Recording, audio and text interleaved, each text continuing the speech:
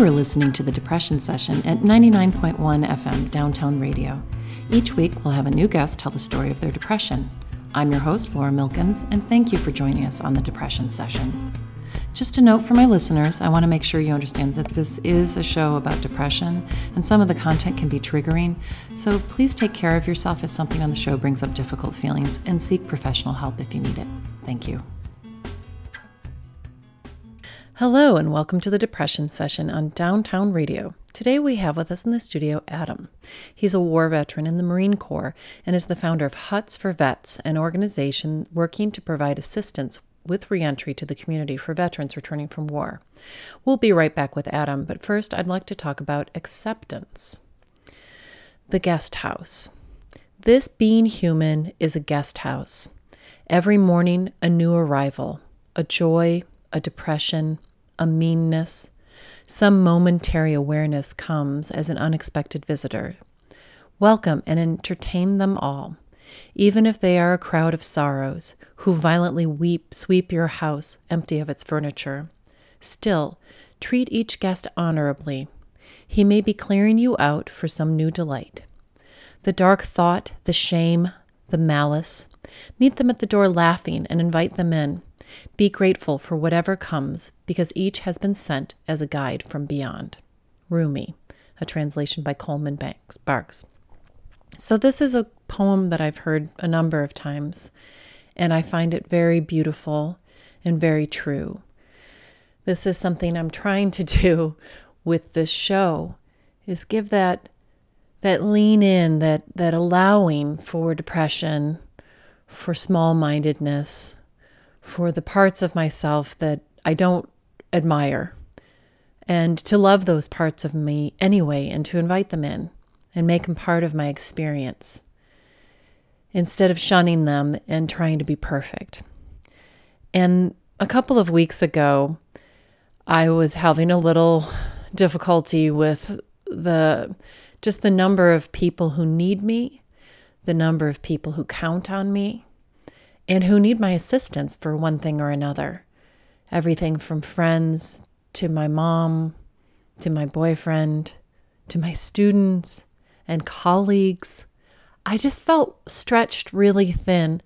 I felt that there were so many people who needed something from me that I'd been drained completely. I had nothing left to give. I just felt empty and pulled in so many different directions.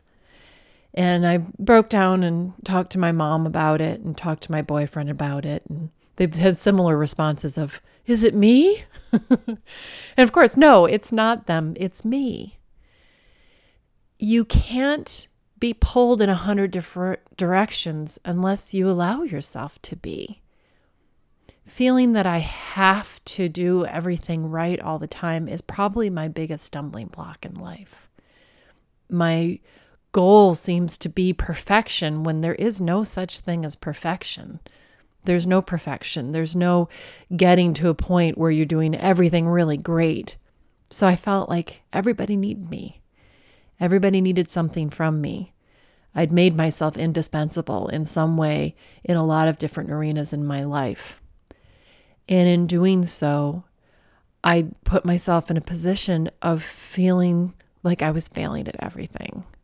That I wasn't doing a good job at my job, and I wasn't being a good daughter, and I wasn't being a good girlfriend, and I wasn't being a good friend. But that's a choice. And so after there's something about just telling how you're feeling, just telling people, hey, I'm doing lousy, and like being open about it, that clears the way to really seeing your life from a new perspective.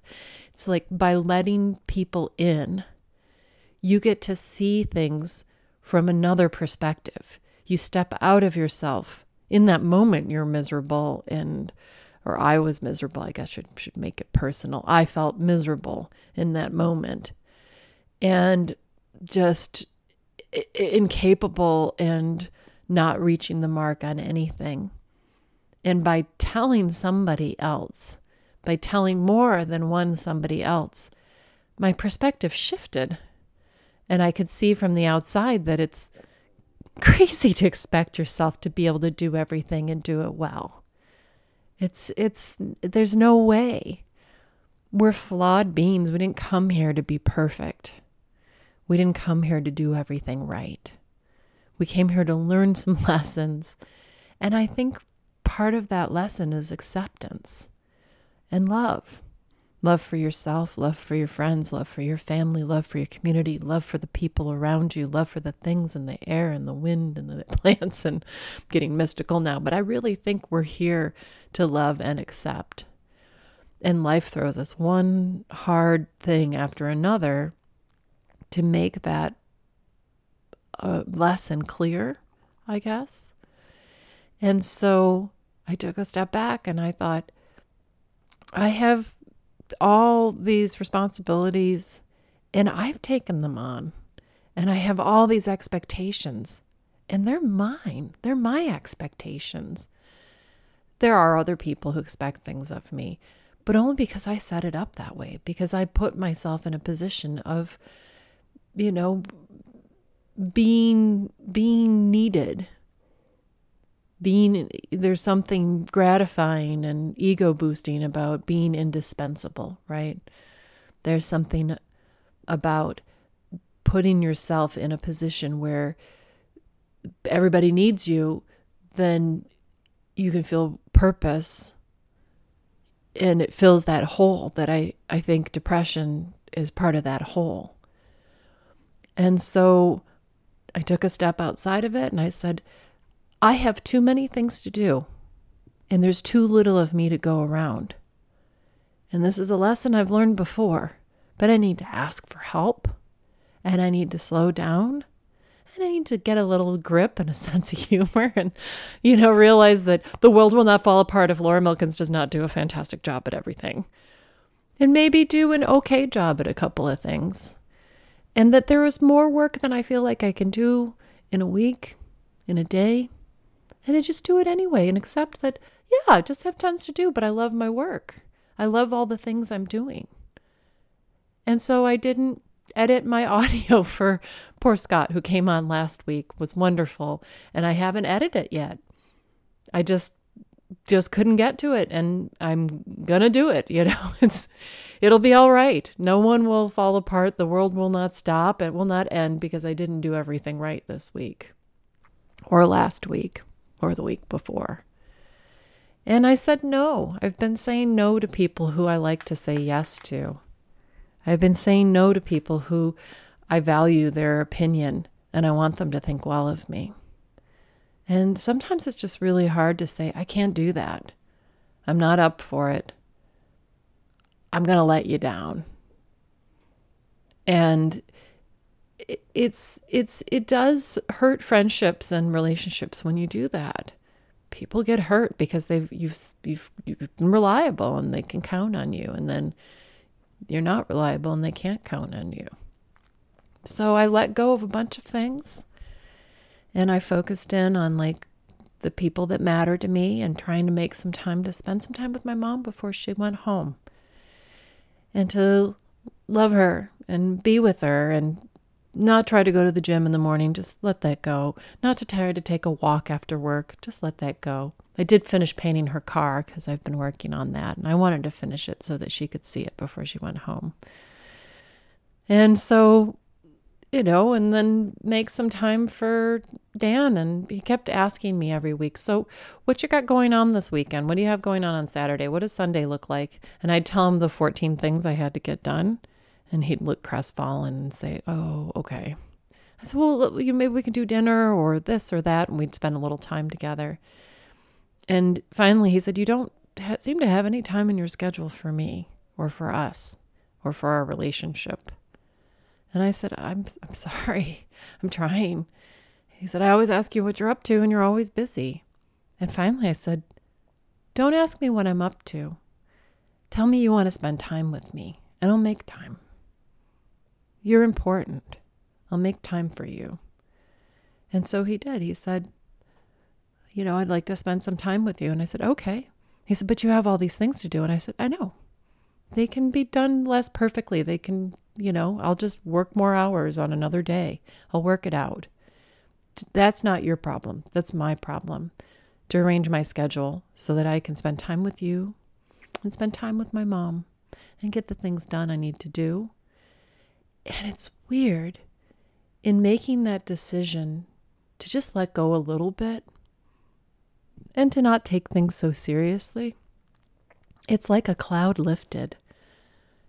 It's like something inside me shifted that had been holding me down or holding me back. And I have another poem that there's an Umberto Eco book, and I've never really gotten through totally reading it because it's a dense book, but it's The Mysterious Flame of Queen Leona. And it's about having a stroke and coming out of a stroke. In the very first page, there's a little quote of a poem about the fog by Georges Rodenbach. So I'm just going to read the whole poem because it's stuck in my mind since I read that first page. The indolent mist of autumn has dispersed. It hovers between the towers like incense full of dreams that will linger in the naves after the most solemn mass, and it sleeps like cloth spread on the dejected gray ramparts. It comes unfolded, then folds back on itself like a wing, an imperceptible motion, yet incessant in the fog. All is shaded to a blur and turns slightly divine. As beneath the pallid brushing, all is vague and lost in dreams. All is a shade of gray, cloaked in the color of fog, the sky with its ancient pinions, the water and the poplars, old friends reconciled so easily with the haze of the past autumn, like all things that will soon be nothing but the faintest memory. The vicious mist against the pale depth of air has diluted even the accustomed towers, whose gray thoughts are now gone forever, like some vague dream or a geometry of vapor. So I feel that fog, that gray. For me, depression feels like a blanket of gray over everything. And it makes it hard to step back and look at things. It makes it hard to get that perspective. So the best thing that I've found is to open up, tell all you, tell my friends, talk to somebody, tell them when I'm struggling, tell people when I'm having a hard time. Open up, share a little bit, and the fog lifts. So this week, the night before my mom left for Phoenix, she'd packed up all her stuff and we'd been trying to find time together. She'd been here for 4 months, and all through like me trying to do too many things, being kind of crabby, trying to share a car to get different places, and really being very patient about so many things. I just walked into her room and peered in and smiled, and I said, "You know, Mom, you're really, really great. You are actually all the things that are promoted by AA. You are the things in that serenity poem. God grant me the serenity to accept the things I cannot change." I said, "That's you. The courage to change the things I can. That's you. And the wisdom to know the difference." So I thank my mom for a wonderful visit. I send her home with much love. And I hope that all of you find someone to open up to and tell about your struggles, and that your fog lifts just a little bit. Support for Downtown Radio is provided by La Cocina Restaurant and Cantina, located at Old Town Artisans. La Cocina features globally inspired alfresco dining and eclectic wine, local beer, and creative cocktails, with live music as well as indoor and outdoor seating in a botanical courtyard. La Cocina is a venue for any occasion. Located at 201 West Court Ave next to the Tucson Museum of Art. More information at lacocinatucson.com. The Screening Room is a proud sponsor of Downtown Radio. The Screening Room, which now serves beer and wine. For more information, visit screeningroomtucson.com. Find them on Facebook or call 882-0204. So we have Adam with us in the studio today, and he's a veteran, and he's going to talk about his depression. But first, welcome to the depression session. Thank you very much. What's new with you? What's going on? Well, And it's still in collaboration, and really want to put a plug out for Huts for Vets. You can find them at hutsforvets.org. They're 501c3 nonprofit based out of Aspen, Colorado. So if you are a veteran or if you know of any veterans, this is an absolutely free resource to you.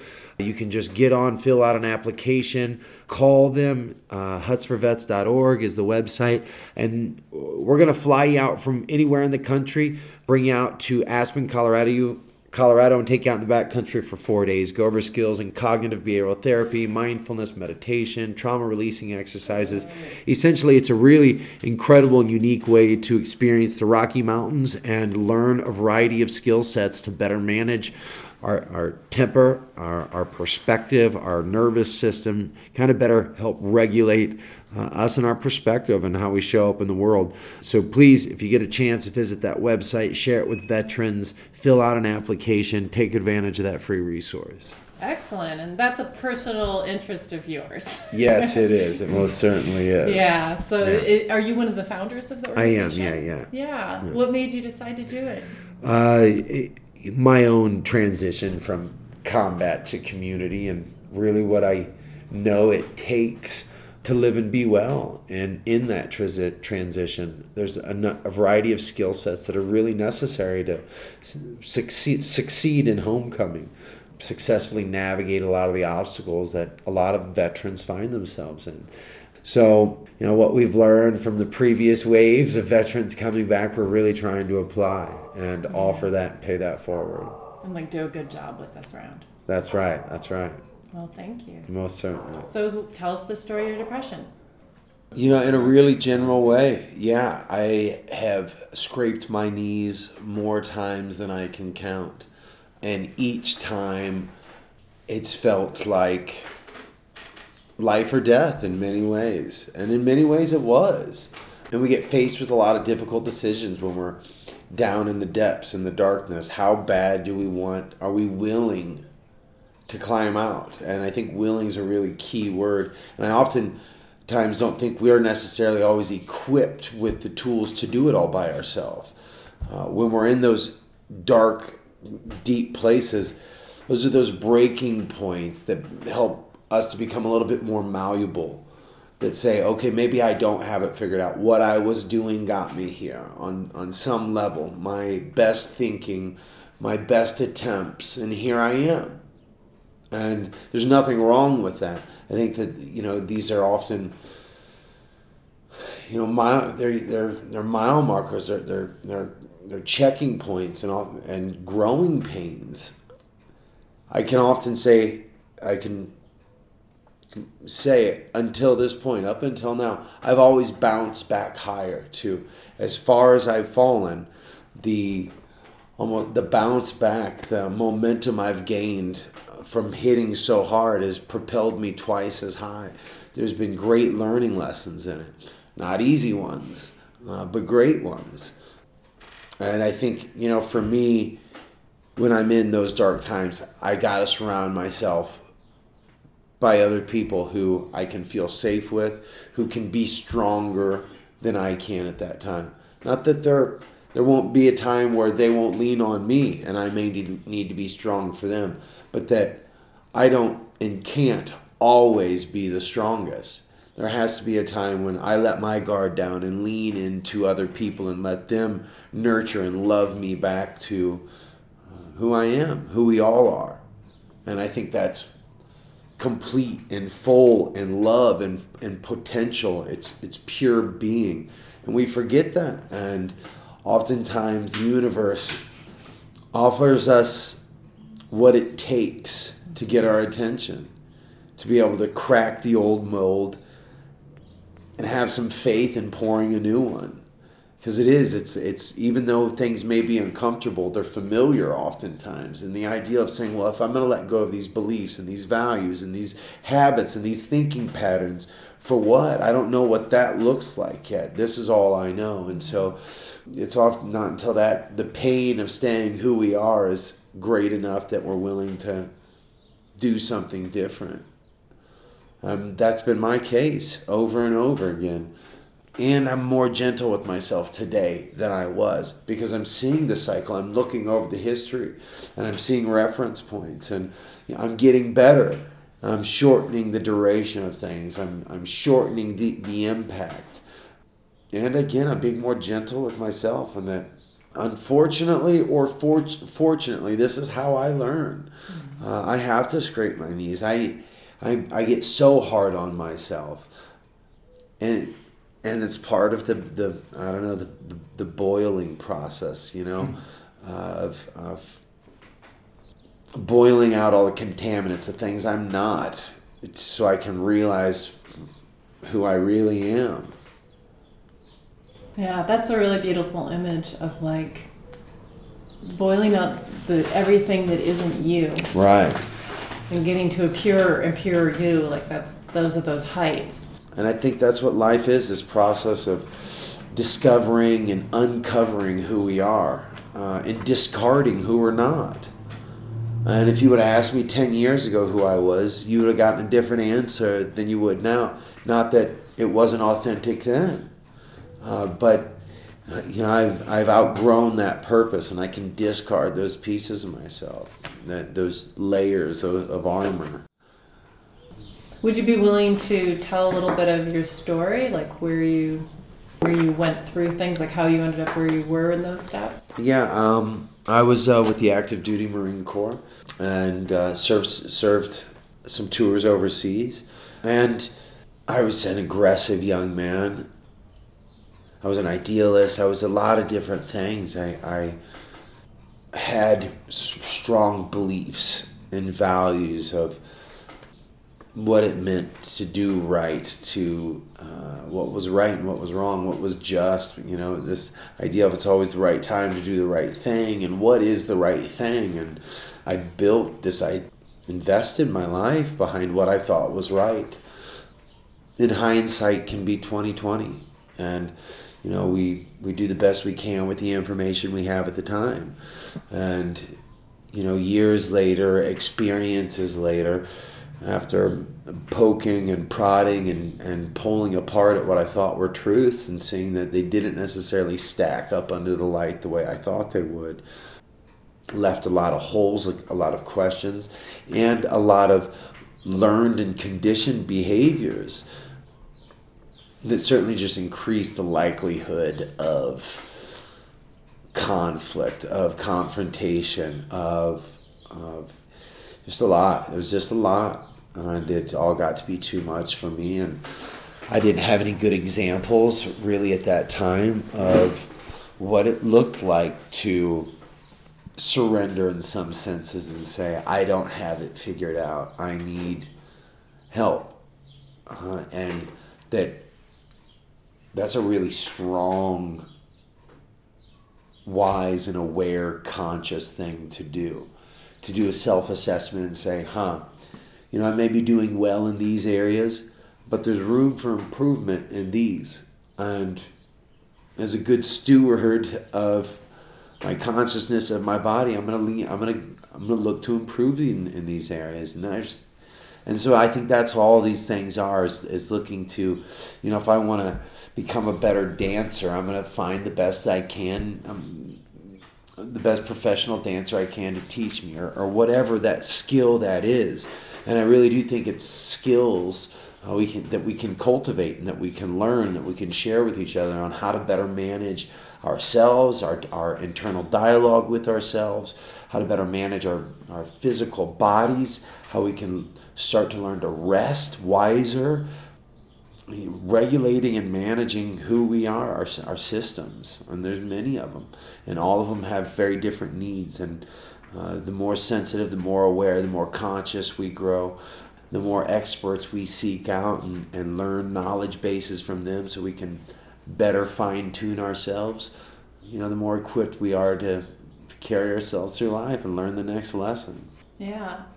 And I think it's the thing that really strikes me in your story is this sort of military male construction that so many young men do. Certainly. They build this whole persona around an ideal. Right. And letting that go has to be incredibly painful. Yeah, I mean, really. But it's just an idea. I think, we've been sold a lot of things on public TV, and what a real man is one of them. This, John Wayne Rambo is just half of the story. I've had examples in my life of half the story of men that were so strong, but they weren't strong enough to be vulnerable. They weren't strong enough to be tender and loving when other people needed. They just didn't have that available to them. They just didn't know how. But in my view today, my perspective today is, we need to be strong enough to be vulnerable, be strong enough to say, I don't know. It's a different, a well-rounded man, well-rounded human beings. Yeah, that's a really strong image of like the half a man that you're being sold. This is the half we're selling you. The other part, sorry, it's not available. Right. And it is, I think I relate very much to having to learn to be vulnerable. That's something I still struggle with. Yeah, certainly, yeah. I'm a teacher, right? I prefer to be an expert. Yeah, right. Have the answers. Yeah. And do everything myself. Right. And so depression has knocked that out of me. Yeah. And the crazy thing, the more people I say, I'm kind of struggling, they say, oh, I went through that last year. Right. And it's not who I thought it would be, right? I'm like, yeah. You? And I think that's what it takes is for, us to be brave enough to share some of ourselves and really start to normalize the conversation, because it is happening. I think we'd all be amazed with even a 10-mile radius of where we are right now, how many discussions, how many different families are struggling or family members are struggling in our own community. And we don't feel like we have the right networks to talk about it. And I think that really lends itself to the dysfunction. If we look at Aboriginal tribes, often built into their system, the men are doing hunting together, the women are doing wash and cooking together. There's community built in and where they can process amongst each other, amongst a qualified group, what's going on. And oftentimes we just don't have that. We don't have groups to process. We don't normalize conversation. And all of a sudden we become the only ones. If you're anything like me, we can, although it's untrue, it's easy to start to think there's a special place in hell for people like us. We can just put the fire on ourselves so much, and it's just untrue. And we need other people to say, look, you're not being fair to yourself. Because I don't always have that good rear view mirror. There's blinders in what I can see. And so, teamwork really does make the dream work. Yeah. And it'd be really nice if, and this is kind of my mission, if we had some way in the media of telling the other half of what man is. Right. Not just man, but mankind. Yeah. We're not just half a person that's the good side, the strong side that everybody wants to see. Right. I think the doc really spoke to it, and that it's attraction and not promotion. I think it's all of us being examples, because really I think that's what we're all waiting for, is examples and permission on how to do it. We just don't know how. And so we're waiting for people to show us and give us permission that it's okay to have these conversations. It's okay to let your guard down. It's okay not to, be strong today. Yeah. And that every day can't be our best day. Best is going to change. My best yesterday, what that looked like, is going to look different than what my best is today.